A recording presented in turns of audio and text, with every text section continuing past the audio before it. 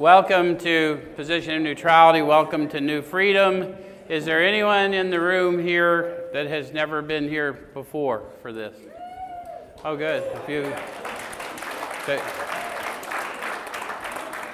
First of all, welcome. And second, let us warn you in advance, you're liable to experience us just a little different than other meetings of other fellowships you may have attended. The primary reason that's liable to happen is that we intend for you to have a different experience here. What we do here is we take a look at the suggested instruction for a step or so a week, directly out of this book, and we use this book in 12-step recovery. Why? The process described by the authors of this book has been proven to work with addicts of the hopeless variety, addicts to alcohol and other substances. So, although it may look like I'm telling you what the book says, what I'm trying to do is show you how I find what it says to me and encourage you to have your experience with it.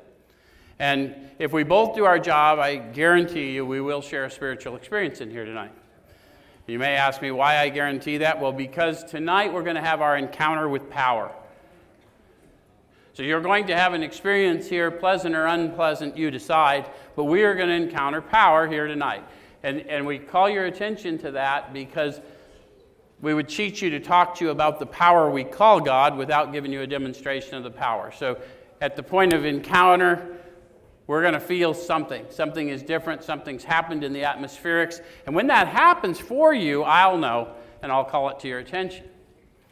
And you may want to know why that means anything to you. But what it would mean to you is we read in every meeting about there's one who has all power. That one is.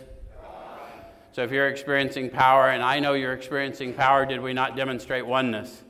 Can we have that little act of faith? So the other thing I want to do tonight, because I got Danny waving at me, I was almost going to launch out.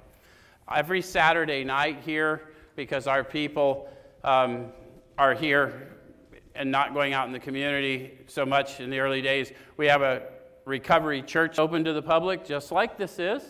And we encourage you this week, Chaplain Harrison's going to be there, yes? And normally he shares that duty with Chaplain Lee. But they both did significant time within the Arizona prison system as chaplains. And it's if any of you have not felt at home in a church and you wanted to rejoin a church, everyone is welcome in the recovery church. So, and then we're going to go ahead and dive in because this is our encounter with power. So if you want to go to your book, chapter 4, page 44, those of you who are following along in a book. And you'll notice that the chapter is entitled, We Agnostics. So, who's we? The first 100 or some subset of the first 100, because we're going to get the demographics here tonight, right? So they're going to talk to us about them, but they're not talking about necessarily us, although we may find thoughts and emotions in concert. Does it make sense? So we're going to start. It says in the preceding chapters, you've learned something of alcoholism. So how many of you have read this book or had someone show you this book and have learned something of alcoholism? How many of you learned a lot about alcoholism and addiction before you ever saw this book? Did what you read in the book help clarify your experience to some degree? Because that's the point, to raise our awareness of my need for a healer, and then precise instructions on where and how to find this power. Make sense? Yep. Okay, so it says, we hope we've made clear the distinction between the alcoholic and the non-alcoholic. So have they made that distinction clear, or shall we review? Go ahead. Well, let's do it the way they do it. How about if we followed the book? Wouldn't that be a novel approach? Yeah. If, when you honestly want to, you find you cannot quit entirely. Is that true for you? Yes. Anybody here honestly want to stop? Had a little trouble with the stop button? Or if, when drinking, you have little control over the amount you take? Did you have a little control? Is that what you're trying to say? So, which of those did you discover first? You couldn't stop and stay stopped, or you just were losing control and it was getting untenable? The answers for you are in you, so I'd like you to see, because some people think they can still stop, and then they find out when they honestly want to, they can't still stop. Any of you have that happen? And then they go, uh-oh, I'm going to need help. And others have a real bad experience with loss of control that they didn't intend to be quite that out of control, and then they thought, man, I am not doing that again. Check me in. Anybody? Okay. So it says, if that be the case, you may be suffering from an illness which only a spiritual experience will conquer. Now that can be a buzzkill if we have a problem with what a spiritual experience means, can't it? But is not my alcoholism, is not my drug addiction me seeking a synthetic spiritual experience? So how am I going to overcome a spiritual experience without a more significant spirit? I'm not. Because I am dependent on spirits. So I can either remain dependent on synthetic spirits, or I can come to believe in another spirit. Does it make sense? Okay. So then it says, to one who feels he's an atheist or agnostic, such an experience seems impossible. So anyone here that either came in that way or is still that way, a little indifferent, believe God can't be proven to exist, or God does not exist at all? Okay, there's always some in the room. It doesn't matter. I don't need a show of hands. But to continue as he is means disaster. Can we all agree on that? Regardless of my belief, whatever it is I've been doing is getting a little, yeah? Continue? Okay. Especially if he's an alcoholic of the hopeless variety. To be doomed to an alcoholic death or to live on a spiritual basis are not always easy alternatives to face. Sean laughs. Why, though, is it funny? Have you ever thought about the question? Alcoholic death, happy, joyous, and free. Pick one. Can I get back to you tomorrow? Do I have to decide right away? What's that look like? I've got to sell this before I check in. Some of y'all did that, huh? I know. I know. Okay, but it isn't so difficult. About half our original fellowship were of exactly that type. So they're starting to tell us their demographics. So who was the original fellowship? The first 100. So about half of the first 100 were atheists or agnostics, declared. That's why this story is so profound, because this is really the profundity of an encounter with power and then a growth in consciousness of that power and ultimately a redemption that I witnessed to for a lifetime. Does that make sense? All right. So, but it isn't so difficult. About half our original fellowship were of exactly that type. At first, some of us tried to avoid the issue, hoping against hope we were not true alcoholics. How many of you wouldn't have maybe worded it that way, but that was your experience? It's the experience of, I'm not that bad yet. I'm not like that. Any of you? Did they get harder to find after a while? Damn near impossible, huh? For some of us. But after a while, we had to face the fact that we must find a spiritual basis of life or else. So this isn't an encounter, not one and done. This is an entire manner of living change. And I lack the power to enact an entire manner of living change. Does it make sense? And I'm starting to understand that now. So perhaps it's going to be that way with you.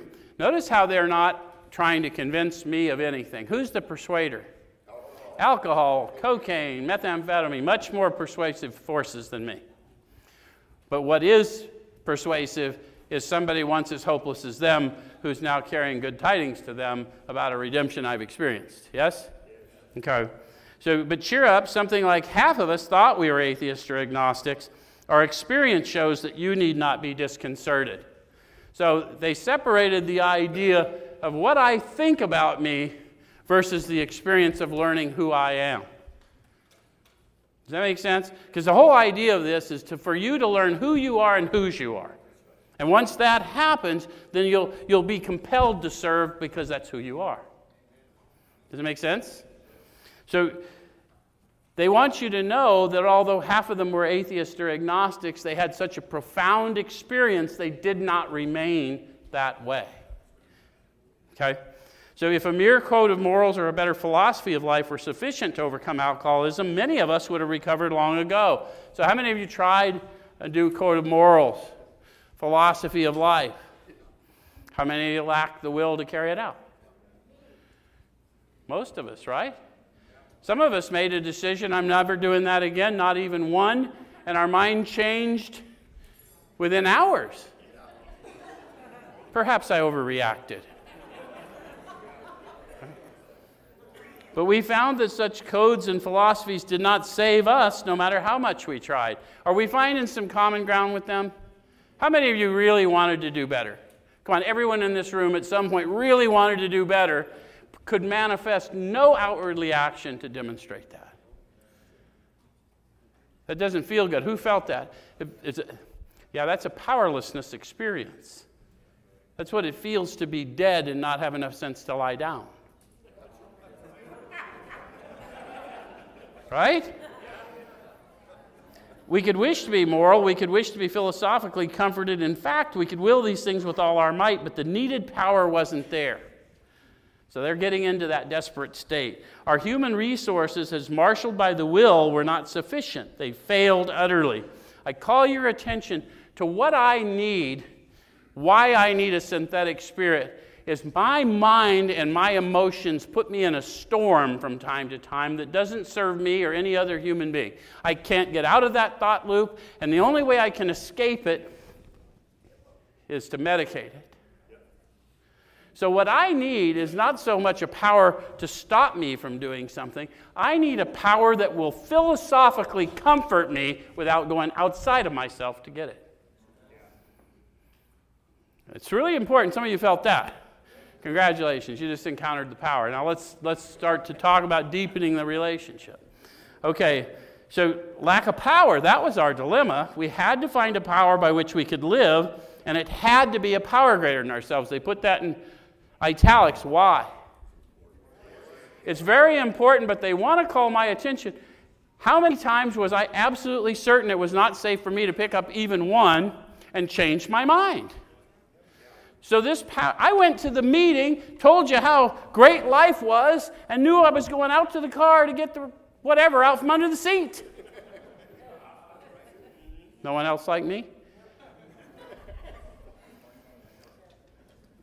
So it said that we had to find a power by which we could live, and it had to be a power greater than ourselves, obviously, but where and how were we to find this power?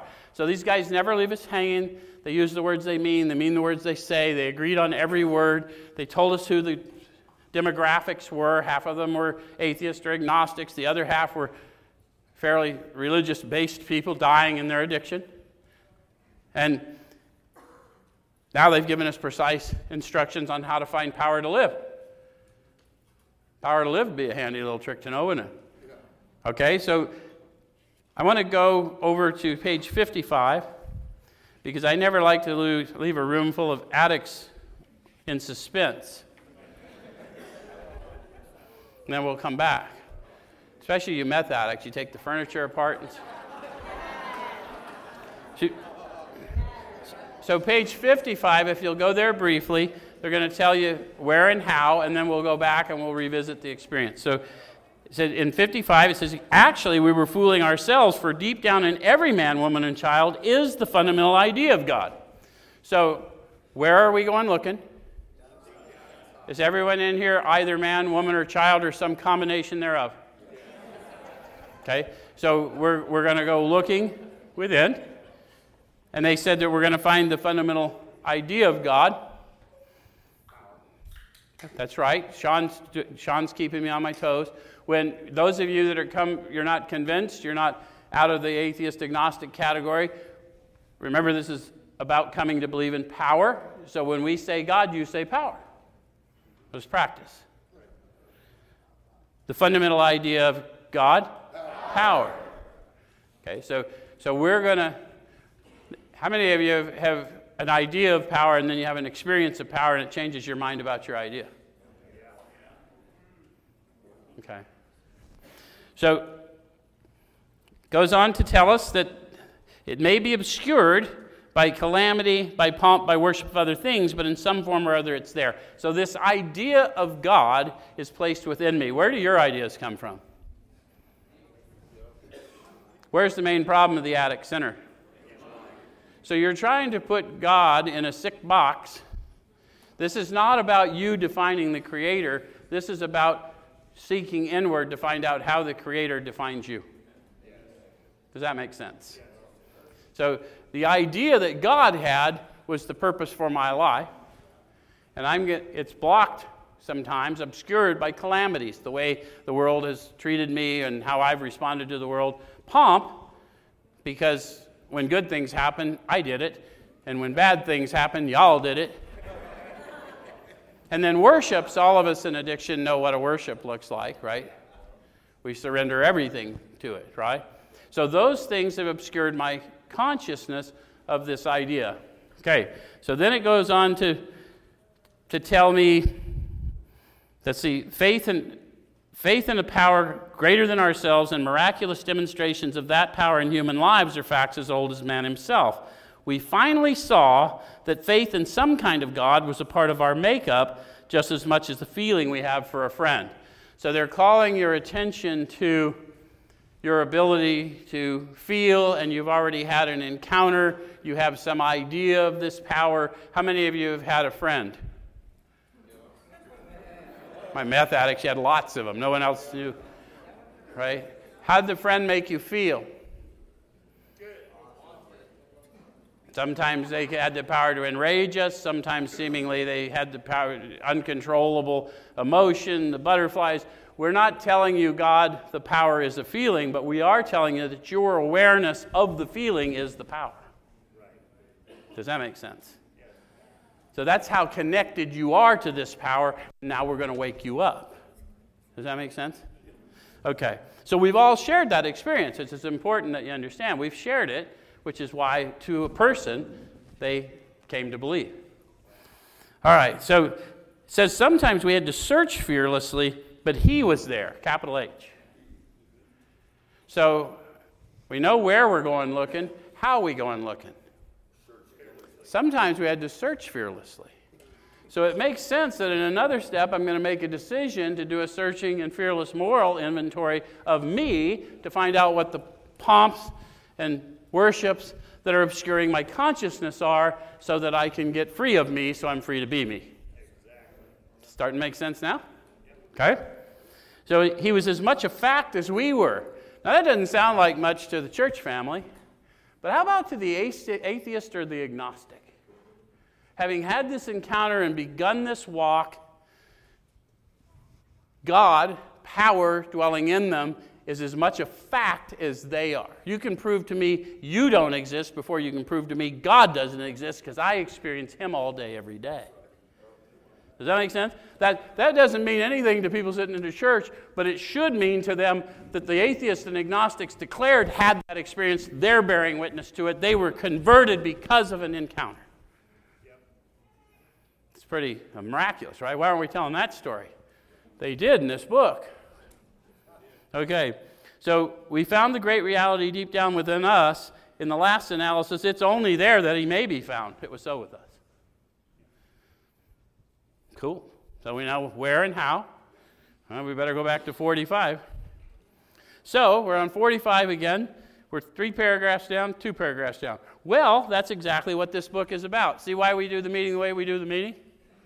This guy was a stock analyst. He laid out a case as an atheist why it's more logical to believe than not to believe based on his experience. If we just follow the roadmap he laid out, he sold millions and millions of dollars in stocks and companies based on his ability to persuade people what made sense. And he did the same thing with this book and told of his own conversion in the experience. And if we don't twist it or turn it or make shit up, we simply get the power of his testimony right here today. Okay, so that's exactly what this book is about. Its main object is to enable you to find a power greater than yourself which will solve your problem. How many of you have tried to solve your problem with the mind that created it? Any of you find that you created a newer problem that was more difficult than the original problem? So the power will solve my problem. What is my problem? Well, the main problem centers in the mind, and it appears to be driven by fear. And I suggest to you my main problem is a lack of identity until I come to know who I am and whose I am.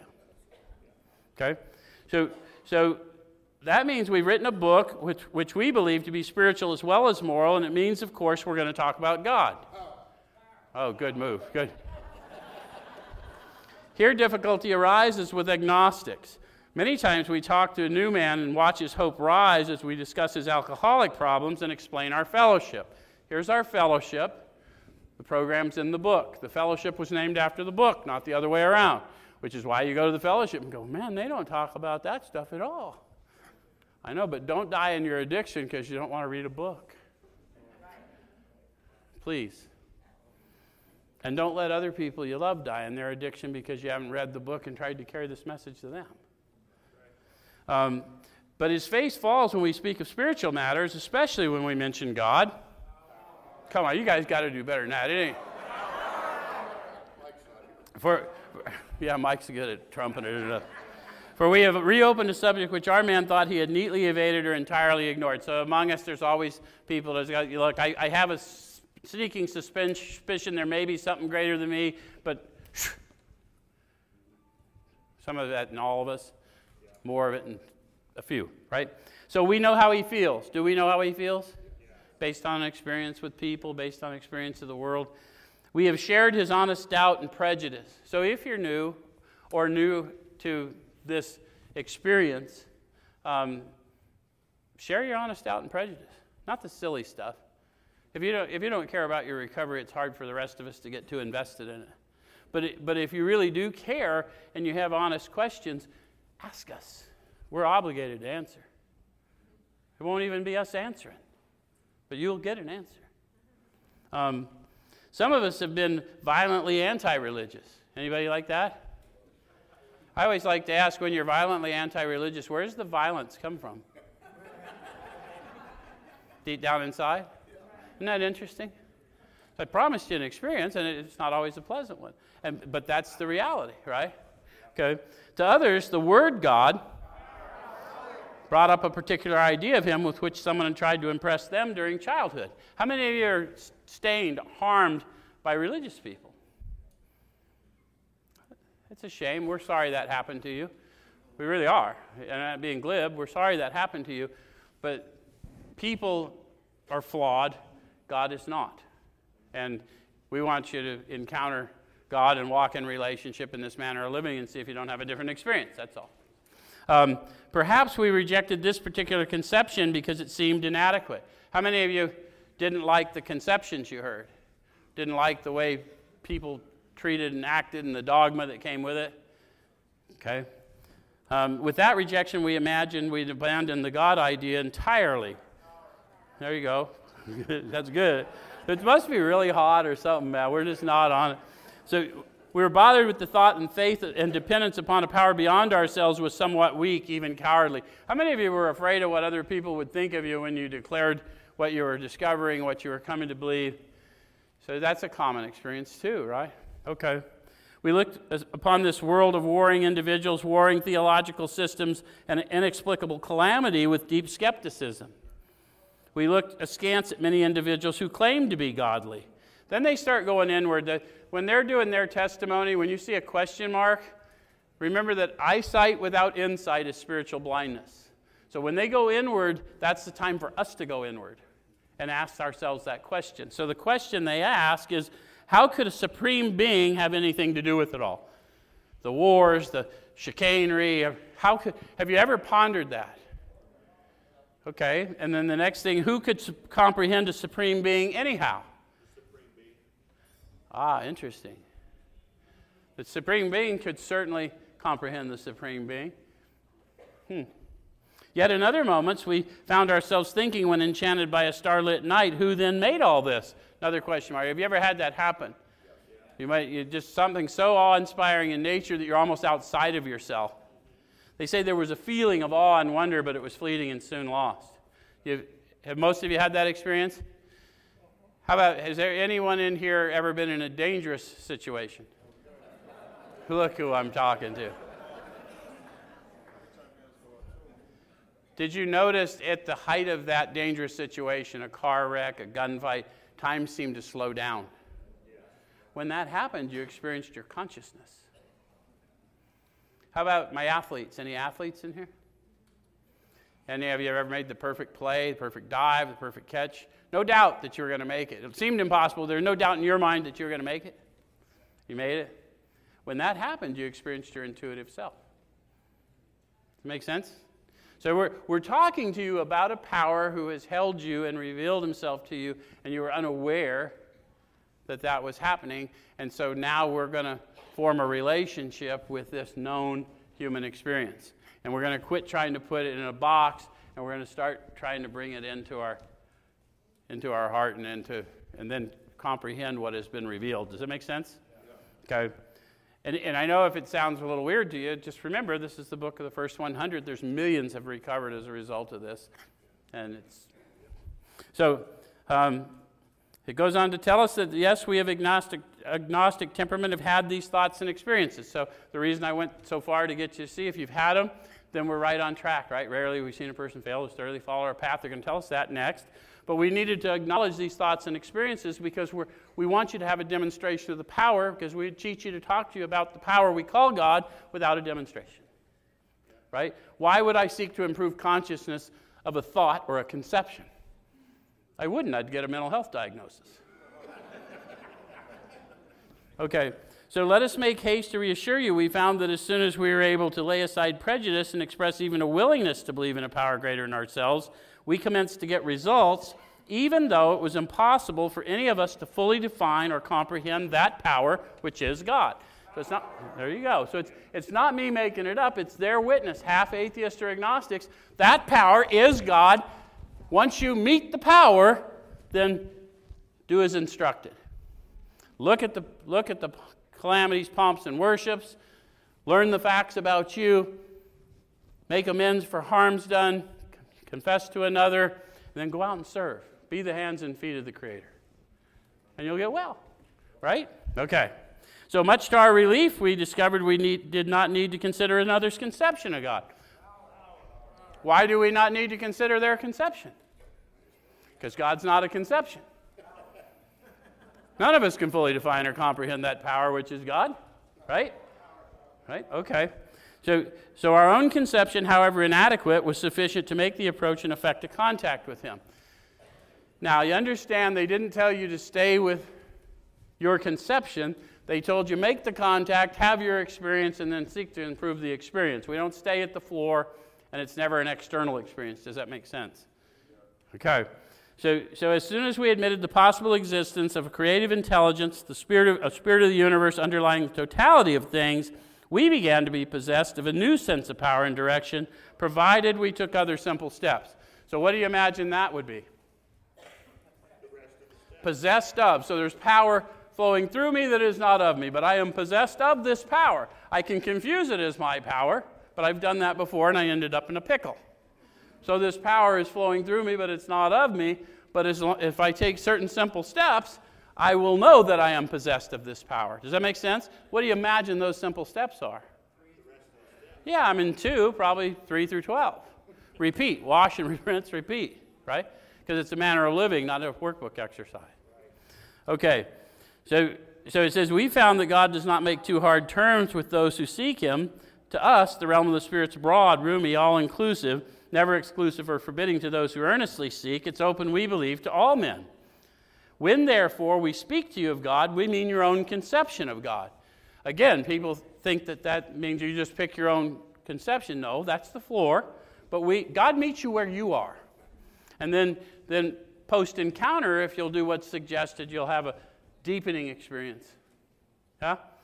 So this applies too to other spiritual expressions which you find in this book. Do not let any prejudice you may have against spiritual terms deter you from honestly asking yourself what they mean to you. So how many of you hear certain words and they just trigger you? Oh, I know what that sucker believes. Right? So what we're saying is when you become aware of your own judgment, get disciplined in that. Do not let fear rob from me a better version of me. Does that make sense? Okay. So at the start, this was all we needed to commence spiritual growth, to affect our first conscious relation with God as we understood Him. People often cite God as we understood Him, and they don't cite the first part, conscious relation. This is not a God of my understanding. That's not what they said. Number one, they're we. And number two, a conscious relation, an awareness of being aware of a power, being possessed of a power, although through me is not of me, is not a concept. You understand? Yeah. And so the whole point of this is to grow in conscious relation, to wake up. The goal of 12-step recovery is not abstinence, it's switching my dependence. I'm already dependent on spirits. Leave the world alone. Okay? So afterward, we found ourselves accepting many things which then seemed entirely out of reach. That was growth, but if we wished to grow, we had to begin somewhere. So we used our own conception, however limited it was. Again, a beginning. And God will meet you where you are, and then your experience will deepen. We needed to ask ourselves but one short question. Do I now believe, or am I even willing to believe, that there is a power greater than myself? And I have to ask people, if you're assigning a meaning to the word power because of a religious prejudice, start with cocaine, methamphetamine, fentanyl, heroin. You wouldn't have been in this room if those weren't a power greater than you. Because this ain't that fun of a club. Right?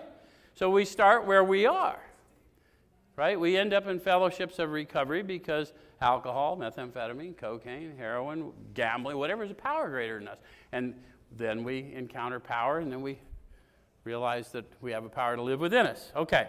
So, as soon as a man can say he does believe or is willing to believe, we emphatically assure him that he's on his way. So we know, even if you have religious prejudice, if you come to us and say, I don't know what you're talking about, but I believe that you might be able to help me. Will you help me? You're on your way. That's right? Because you've demonstrated you believe that there's a power greater than you. And we're just going to keep calling your attention to that's happening in you, right? Okay, so it's been repeatedly proven among us that upon this simple cornerstone, a wonderfully effective spiritual structure can be built. So what is this cornerstone? A willingness to believe. Humans don't of themselves possess willingness to do righteous things, but the power to do righteous things is the willingness that propels us, and we have to acknowledge that. And then, how many of you knew there was step work to do, but you didn't want to do it, you weren't going to pick up no matter what? And you went out and just got all tore up, and then you came back and said, dude, whatever it takes, I'm doing that stuff. That willingness came because at some time in your defeat, you admitted defeat. It's that simple. You probably thought of somebody else. You probably didn't want to put someone else through something. The minute you think of somebody else, you open a window into your consciousness and power comes in. But we could find that for you if we did your story, and we'll see. All right. So that was great news to us, for we'd assumed we could not make use of spiritual principles unless we accepted many things on faith which seemed difficult to believe. So how many of you have been there? All that stuff sort of makes sense, but show me. Okay. When people presented us with spiritual approaches, how frequently did we all say, I wish I had what that man has. I'm sure it would work if I could only believe as he believes. Have you ever had that experience? It sounded good, it sounded desirable, but the person talking about it just, it seemed like that stuff doesn't happen for me. How about if we told you your ability to recognize it means you already possess it?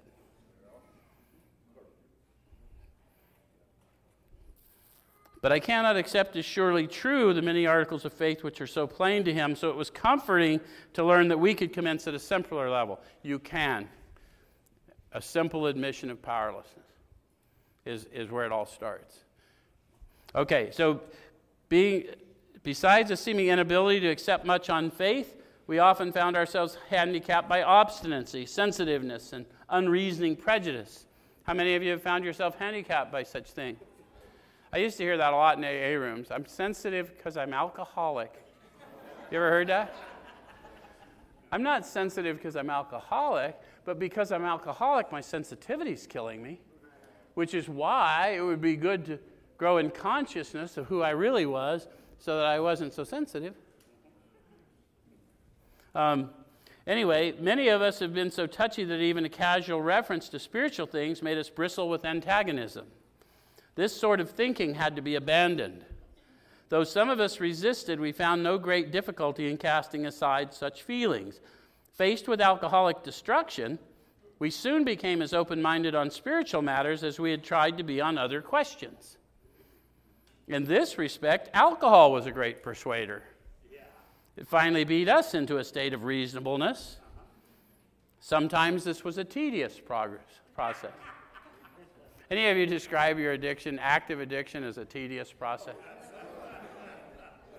How about in sobriety, but not tapped into the Spirit? Any of you ever had a tedious time wrestling with the illusions of the world? That's why it's so important you have the fellowship is wonderful and it's community, but without the program and the fellowship, it's untenable for guys like me. So we hope no one else will be prejudiced for as long as some of us were. The reader may still ask why he should believe in a power greater than himself. Any of you there? Yeah, I got this, right? Got a 30-day medallion, dude. I got this whipped. We think there are good reasons. Let's have a look at some of them. The practical individual of today is a stickler for facts and results. Nevertheless, the 20th century readily accepts theories of all kinds, provided they're firmly grounded in fact. We have numerous theories, for example, about electricity. Everybody believes them without a murmur of doubt. Does everybody believe something about electrical theory, even if you don't fully comprehend it? You can't even fully define it. Why do you believe in electrical theory? In Sean's eloquent way, he describes that he has experienced the effects of electricity. Yes? So the authors are going to great lengths. This is why it's more logical to believe than not to believe. They're going to explain to you how the power came into them and what came over them, and they want to call your attention. The reason we believe in electricity, which we cannot see, is we have experienced its effects. So we already have the power of faith that's required to come to believe in the unseen. Okay? So everybody believes them without a murmur of doubt. Why this ready acceptance? To Sean's point. Simply because it's impossible to explain what we see, feel, direct, and use without a reasonable assumption as a starting point. Right? So you know if the room's uncomfortable, you go back and you change the thermostat. And if you've paid the bill, the likelihood is you just go sit down and wait for the temperature to change, right? That's an act of faith. We have that much faith in the unseen, right? Okay. So everybody nowadays believes in scores of assumptions for which there's good evidence, but no perfect visual proof. And does not science demonstrate that visual proof is the weakest proof? Walk by faith, not by sight, because science demonstrates that visual proof is the weakest proof, right? All of us are a mass of electrons whirling around at incredible speed. That's what we know. But I don't see that. I see Lance.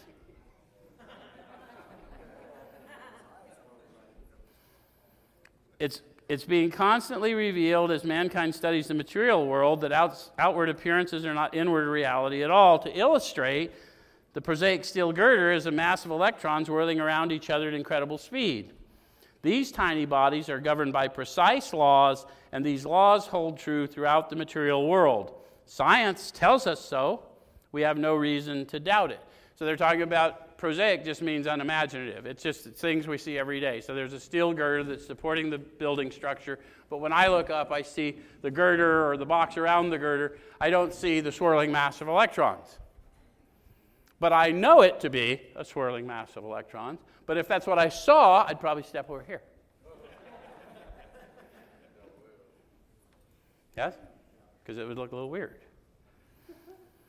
When, however, the perfectly logical assumption is suggested that underneath the material world and life as we see it, there is an all-powerful, guiding, creative intelligence. Right there, our perverse streak comes to the surface, and we laboriously set out to convince ourselves it isn't so. We read wordy books and indulge in windy arguments, thinking we believe this universe needs no God to explain it. Yes, substitute power for that and see if that makes any sense, no matter what.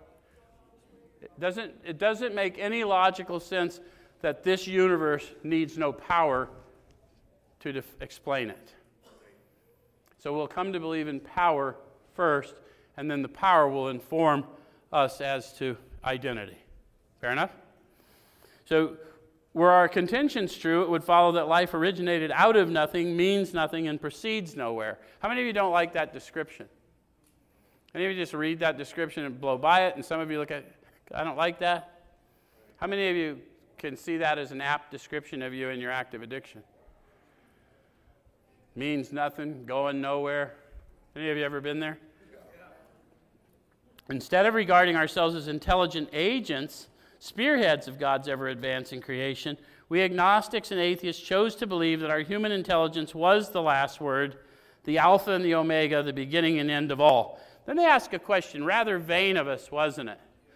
What I don't want to do, because it's easy to read through all that, Alpha and Omega, the beginning to the end. How many of you have come to understand that you had some help in the decision-making that led you to your presence here on earth? Did you have parents? Did they consult you prior to conception? Then there went Alpha. So let's look at how many of you in your active addiction and in the life that you live subsequently have seen people die doing the very things you did. How many of you have come close yourself? How many of you have wondered why not you? So apparently you don't know anything about the Omega. How many of you have a hard time remembering decades? Just a few years. So I don't know anything about the beginning or the end, and I have big gaps in the middle. So it'd be rather vain of me to think I'm all that. They want me to consider that. They're not trying to shame me. They just want me to acknowledge the obvious. Fair enough? All right. So why wouldn't I regard myself as an intelligent agent, a spearhead, a driving force of God's ever-advancing creation? Why would I not want to believe that? Instead, I got this shit, when I know I don't. The driving force of God's ever-advancing creation, his hands and feet, informed by his power and his spirit. Why would I not want to believe that, as opposed to what I obviously believed at one time? Just a question. Okay. We who have traveled this dubious path beg of you to lay aside prejudice, even against organized religion. You see now why they were so... I'm talking to somebody who's dying in their addiction, but God has sent them to me or me to them. So I'm begging of you to lay aside your prejudice. Let me walk with you. When you see something or feel something, talk to me about it. Let's see if we can help you grow in this. Does it make sense? Okay. We have learned that whatever the human frailties of the various faiths may be, those faiths have given purpose and direction to millions. People of faith have a logical idea of what life is all about. Actually, we used to have no reasonable conception whatever. How many of you never really had a church family but had a recovery family, and you did notice when you were bouncing in and out, there was a few people that always came up and shook your hand? I'm not talking about the ones that were kind of not nice, but the ones that always shook your hand, knew to fill your cup only halfway because you couldn't hold it. I'm the only one that came in like that? Anyway, those people had a logical idea what life was all about. They were finding their faith in the fellowship of their wherever, but at least I know that. And those same people exist in churches too. Just if you've been harmed by people in whatever fellowship you attended, don't let the people define for you. Does it make sense? Okay. All right, so we used to amuse ourselves by cynically dissecting spiritual beliefs and practices when we might have observed that many spiritually minded persons of all races, colors, and creeds were demonstrating a degree of stability, happiness, and usefulness, which we should have sought ourselves. Right? Okay, so instead, we looked at the human defects of these people. Any of you relate to that?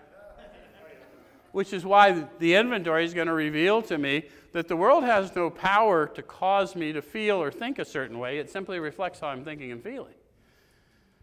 That those manifestations of self are my judgments of you, and I'm so familiar with your flaws because I are flawed. Okay, so and sometimes we use their shortcomings as a basis of wholesale condemnation. We talked of intolerance while we were intolerant ourselves. You ever had that experience where you're arguing with somebody but you're telling them not to judge you? And you realized you were judging them while you were saying it? It's tricky stuff, man. We miss the reality and the beauty of the forest because we were diverted by the ugliness of some of its trees. We never gave the spiritual side of life a fair hearing. In our personal stories, you'll find a wide variation in the way each teller approaches and conceives of the power which is greater than himself. Whether we agree with a particular approach or conception seems to make little difference. Experience has taught us that these are matters about which, for our purpose, we need not be worried. They are questions for each individual to settle for himself. So for my more religious folks, don't get in a knot that we're going to let God do his thing without me telling him how. Because he who has begun a good work in them will see it to completion. It doesn't require my participation. Does that make sense? I always have to speak to both sides of the room, Lance, because... All right, so I'm going to jump over to page 53. And in the middle of that page, they say, when we became alcoholics. When do we become alcoholics?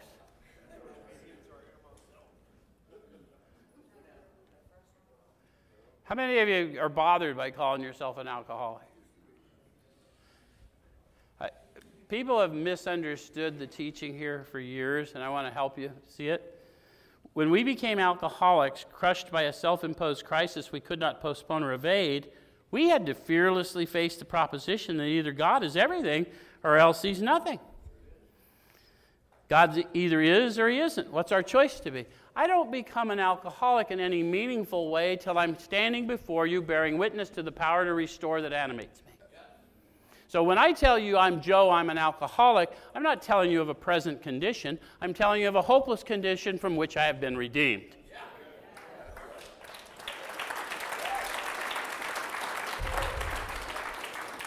It's not unlike biblically, if any of you are scholars, Matthew was Levi.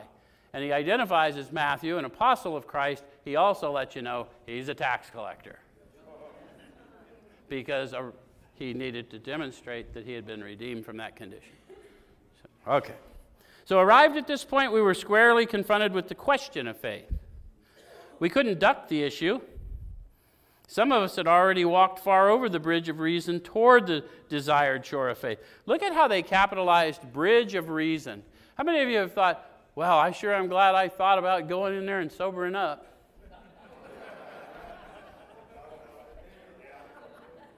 Why didn't I think about that, 3 houses ago? It wasn't until I encountered the bridge of reason, capital B, capital R, that led me to the shore of faith, did I actually have any idea of what had happened to me, what had happened for me, and what my rest of my thing looks like, right? Okay. All right, so the outlines and the promise of the new land had brought luster to tired eyes and fresh courage to flagging spirits. How many of you can remember being tore up from the floor up and walking into your first meeting and everyone's happy and you're like, oh, good Lord. So they're all this and you're like, I hope no one sees me that knows me. Friendly hands had stretched out in welcome. We were grateful that reason had brought us so far. Reason is capitalized, folks. I think I do things, I didn't do nothing. Long before I ever encountered AA, I encountered God. He revealed himself to me and I started being brought forward. We were grateful that reason had brought us so far, but somehow we couldn't quite step ashore. Any of you get to the point, well, it all sounds reasonable, but no. Happy, joyous, and free, alcoholic death. Let me get back to you. Perhaps we had been leaning too heavily on reason that last mile. We did not like to lose our support. How many of you have had to take a leap of faith in other areas of your life? Do you realize you needed a little of your own will to do that? You just weren't sure, but you just had to step out? Okay, well that's what we confront in addiction. That's what we confront with everything in life. So you're going to get to step out just a little more all the time and increase. As long as you're feeding the power to live, you'll have less interest in that power that's trying to kill you. Those worldly things, they won't be as entertaining.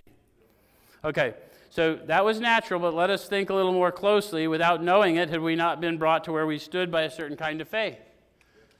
Even if I had no idea what faith meant or nothing, I came to recovery rooms because somebody said it worked. I didn't know what worked, and I don't know why it worked. I just sat in a room, people talked about whatever they talked about, weird shit, and they ate cake. It's cool. Right? Whatever. It wasn't something I aspired to from youth, is my point. I was brought there. Okay, did we not believe in our own reasoning? Do you believe in your own reasoning? Did we not have confidence in our ability to think? Of course we do. Right? What was that but a sort of faith? Yes, we had been faithful, abjectly faithful to the God of reason.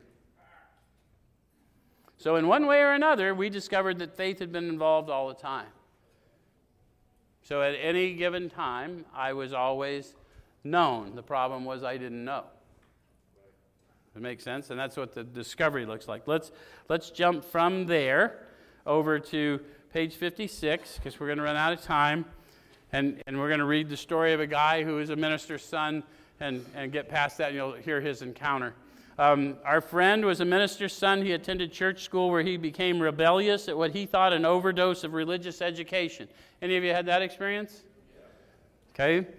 For years thereafter, he was dogged by trouble and frustration, business failure, insanity, fatal illness, suicide. Those calamities in his immediate family embittered and depressed him. Post-war disillusionment, ever more serious alcoholism, impending mental and physical collapse brought him to a point of self-destruction. Can you relate to him even if you hadn't been to war and then just got to a point of self-destruction? Okay, and he's now aware of this point of self-destruction. One night when confined in a hospital, he was approached by an alcoholic who had known a spiritual experience. See the distinction? Okay. Our friend's gorge rose as he bitterly cried out, "If there is a God, he certainly hasn't done anything for me." So the man came lovingly to him to introduce him to the good news, and he was so appalled by it because of the experience and the prejudice, he said, "If there is a God, he hasn't done anything for me. Look where I am." So the guy said, "Okay, chill. I'll come back another time." But later, alone in his room, he asked himself this question: is it possible that all the religious people I have known are wrong? How many of you have asked yourself a question after an unpleasant encounter and then felt a conviction within you? Okay. While pondering the answer, he felt as though he lived in hell. Uh-oh, what have I done? Any of you relate to that? Then, like a thunderbolt, a great thought came. It crowded out all else. Who are you to say there is no God? Wow. What would you do if that screamed at you in your head? You want to see what he did? This man recounts that he tumbled out of his bed to his knees. See, that wasn't a concept, folks. That was an experience of the Spirit speaking to him profoundly. Right? Where were you when I measured the foundations of the earth? Stand there and listen to me. We think that's an antiquity. No, this happened just in the last century. In a few seconds, he was overwhelmed by the conviction of the presence of God. Capital P.